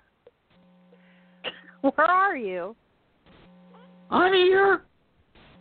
But did you get the first time you watched Starship Troopers that it was an anti-fascist? It was against everything the movie was supposedly expounding? I did, but I'm different. I never liked it. I've never been a fan of it. So Why? I could care less. Why? I don't know. I just didn't like it. I thought it was over the top. I was getting too used to Verhoeven and Joe Esterhaus and their jokes and the way they were doing it, and I didn't think it was. I didn't think it was funny, and I didn't think it was smart enough. Are you crazy? Lulu Clanahan's great in it. I'm not saying she's not. It's pure satire. Yeah. I'm not saying it's not. And he did it over the top because that's how. Look at Triumph of the Will. Look at every recruiting film ever made. They are that jingoistic and over the top. Yep. I know. Yep. I know, but I didn't. You're not going to convince me. I didn't like the movie. I didn't really pay attention to it. That's the point. If it was released in fall or to the art houses, maybe people would have paid attention to it. I've seen it 6 times now. I still don't pay attention to it. I think it's over the top. I think it's too heavy-handed. I think it's not nearly as sharp and witty as it thinks it is. I just don't like the film. Well, and that's okay. You can give me a raspberry. Trust me, that's me getting off easy getting the raspberry for saying I don't like that movie. But you like RoboCop. Question to both of you. Why I love RoboCop. Wait, let me finish. No, yeah. Why is it that they keep trying to release hard science fiction films in the summer that aren't pew pew pew action films, and every freaking time they end up failing, and we end up watching them later going, well, why the hell did they release that in the summer? Yeah, tell me about it. Agreed. No, Matt, what do you guys think? Why do they keep doing that, Vicki, releasing serious, hard science fiction films in the summer when they have no, I don't know what you're referring to. I do. There's many. I mean, other than Upgrade could have been a September, October movie and done better at the box office. But and also Frank and Robot, Cube, Blade Runner. Well, okay, Frank and Robot. Look at something like the one that you love, the Message or the Signal with the woman. Oh, The Arrival. The Arrival. Right. That was a November movie, Arrivals. yeah. The one with Charlie Sheen and that one. That one did great in the winter. If they released that during the summer, it would have. I don't know. We'll see. I don't know. Hey, I want to interrupt here for a second. When did Blade Runner 2049 come out? Summer. October. No. Was that summer? That was summer. See, that's what I thought you were. It was summer. Right, exactly. I thought it was Blade Runner 2000. I know, because I saw it twice in summer. Well, that's another one they should have released in the fall. I mean, well, you know why they did that? Stephen, you know why they did that? It's real simple. You know, Blade Runner, the original, failed, but it had such a cult over the years. They said, "Oh, well, this is a slam dunk. We'll do a sequel, get lots of money, you know, blah blah blah blah." They hire one of the most brainiest sci-fi directors out there, Villeneuve, and they come up with this very, very dense, very, you know, wonderful sci-fi that is not an action film. And they actually think it's going because it's going to do well during the summer because it's connected to Blade Runner, which is a hit, but only because after 40 years people rediscovered it. It wasn't a hit at the, you know, it's stupidity. That's why it was released in summer, because people were stupid. Oh, and I just thought of two really good ones. Let's see. Dark City. That one could have really been helped if they didn't release it when Titanic was at its biggest. Dark City was released on my birthday in March. Yeah, that's another one they screwed. I'm just talking about movies they screwed up with release, but the David Twohy double feature, The Arrival with Charlie Sheen. That was released in the summer, and I didn't think it was going to be any good, but then it came out, and I'm like, God damn, that is great. Yeah. And let's talk about another little film that Twohy did. It came out in the summer, but it was dismissed as an alien ripoff starring the mumble mouth guy from Saving Private Ryan. But as soon as it came out on video in October, it became the biggest cult hit of the year and one of the biggest rental titles. Do you think that Black would have done better if they had not released it in the summer? What film are you talking about? Pitch Black. Pitch Black. What? The first Pitch Riddick Black. film.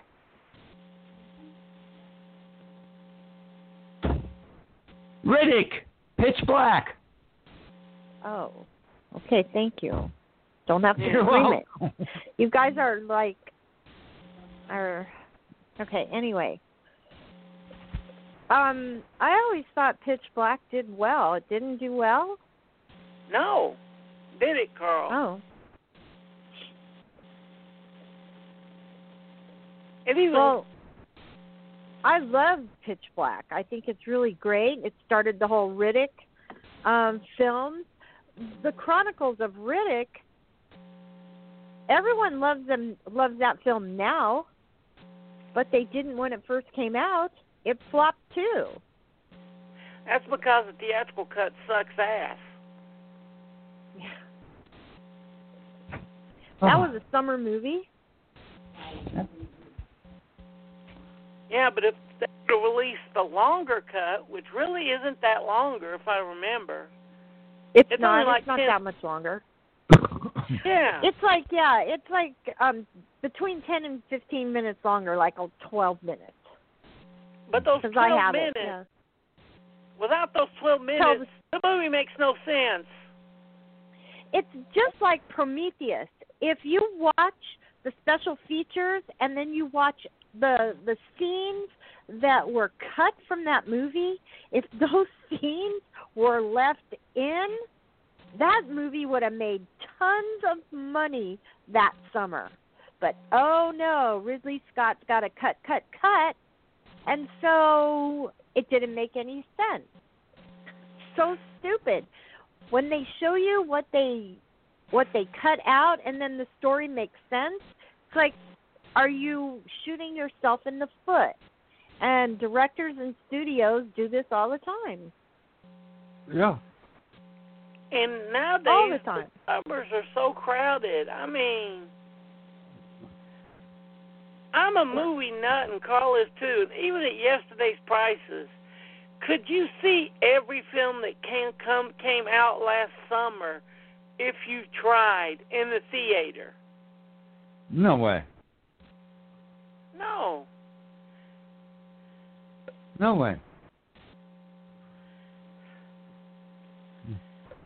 You know what Chewy movie we didn't talk about that I really, really, really like? What? And I want to mention it because you can find it, and this came out in October, Below, the submarine movie.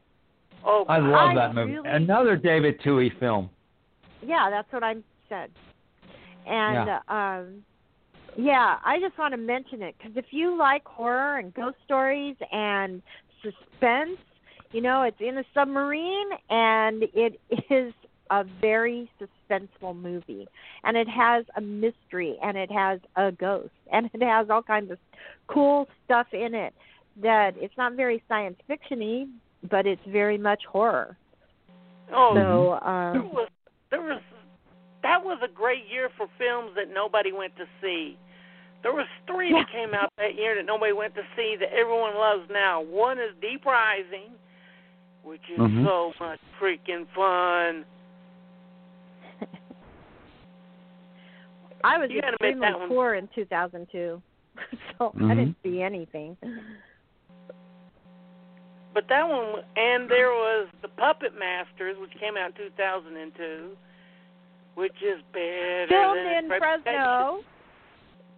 Yeah. There are several scenes in that movie that are filmed in Fresno for a particular reason. And that is a good movie, isn't it, Karl? Both of them. Yeah, that's a fun movie. That's a fun movie. I mean, there were just so many from these smaller companies that was just barely getting released out there and heading straight to video that no one's seen that they really missed out on. Like, if you watched it on TV, they didn't mention a mother word once in Deep Rising.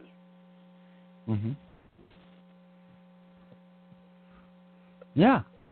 Yeah, there's one I want to talk about very briefly before we go off. I think it was 2006 or 2007, maybe. It came out in August, late August. It's the last of the summer movies, and it died. And it's died because, of course, the company that released it cut it to ribbons. And I know that I have the director's cut of it. And I know, Vicki, we've talked about this film. And it stars Vin Diesel. And it's Babylon AD. And that film, I think, really deserves a reassessment, particularly if you have the director's cut. I think it's a damn good movie. Well, don't forget, the director's cut of that one is not the director's cut. It's what he could find. Right.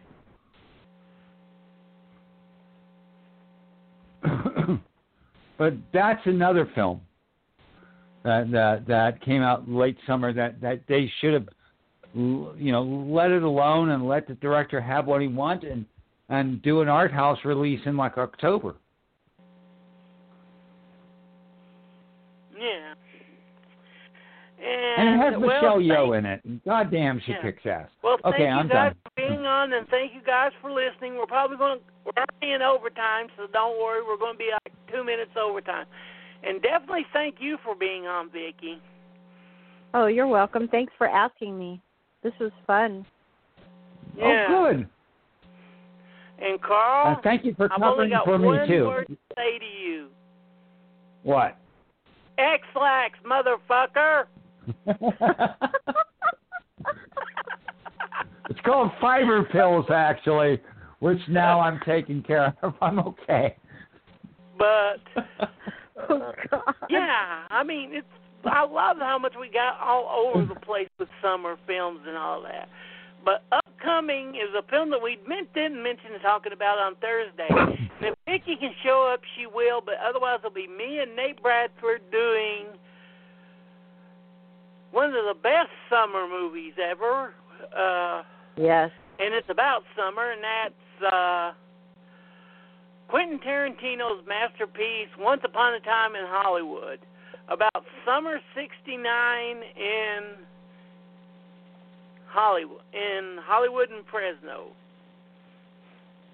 Yes.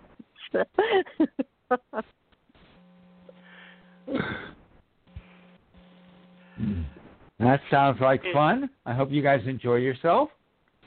Oh, And yeah, that film is the Saturday, we will be doing a live watch, me, Karl, and Fred. Well, Karl, if you can get it set up, of Joker. Yeah, I'll have that set up tomorrow. I'll take care of that. Yeah.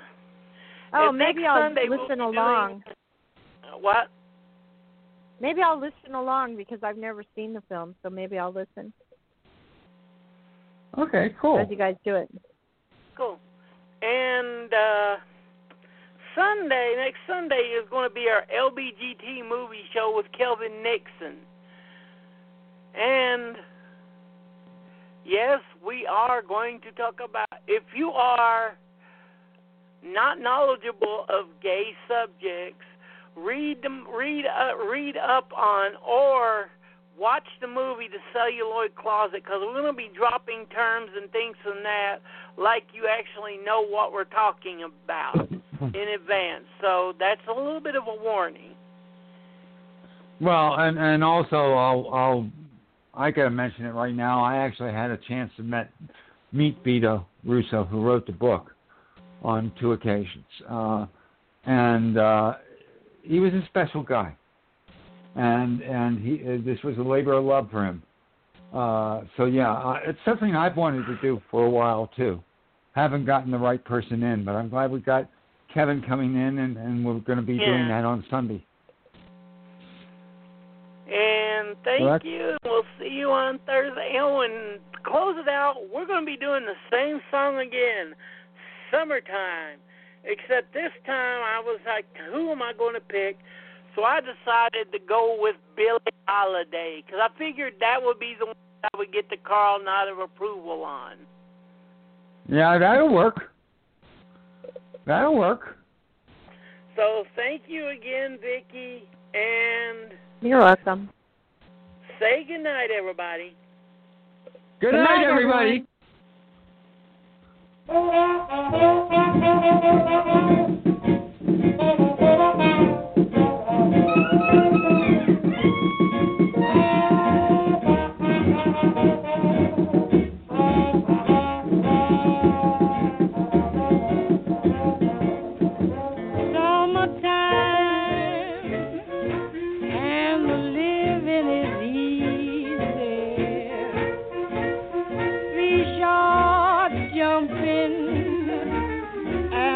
Cotton is high. Oh, your dad is rich and your ma is good looking. So hush, little baby, don't you cry.